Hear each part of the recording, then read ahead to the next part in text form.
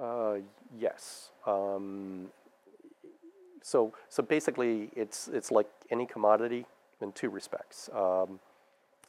If you look at commodities over the very long term, there's no real price appreciation. And it's an important insight. So people say, well, you can get a risk premium for investing in commodities. Well, it's really hard to see historically, very hard. And then people say, well, maybe it's small. Maybe it's 1%. Maybe it's 0.5%. I don't think so. Because it doesn't make a lot of economic sense. And the way, I've got a research paper I'm working on gold.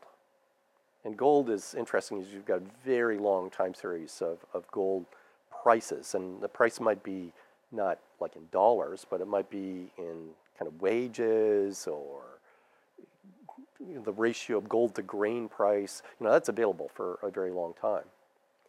And you think about gold, and even if it had like a 0.5% annual return, it doesn't make sense. Because a little bit of gold with a 0.5% return in the year zero is worth so much today that it just can't be. It just can't be. It doesn't make any sense. And I've done this interesting work where we look at the wages of soldiers in the Roman army in terms of gold. It was very clear what they were getting.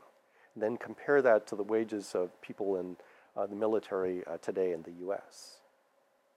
And again, when you look at the gold ratios, it's just impossible to think of a return that is like above zero in real terms, or a fraction above zero.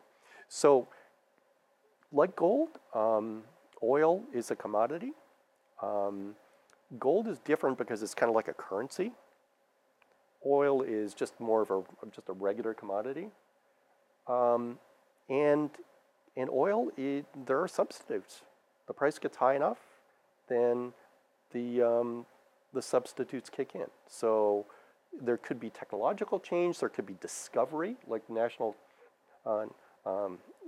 gas and natural gas and other things. So I think that basically what happens over the long term, it could be the price of gold goes to 200, but basically as soon as that happens, alternatives kick in. And we've already seen that in Canada, where the price of gold got beyond a certain point where all of a sudden these massive reserves in Alberta became proven reserves.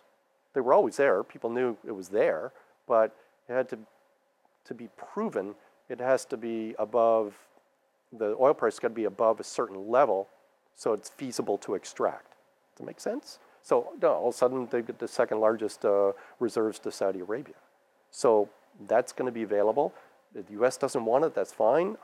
Canada ships it to China. It goes onto the open market, and that's going to moderate the price. Natural gas, same sort of thing, moderate the price. So even though you've seen the oil price go up dramatically over the last 20 years, it is naive to extrapolate that forward into $500 a barrel oil. That's just not going to happen. Alternatives kick in.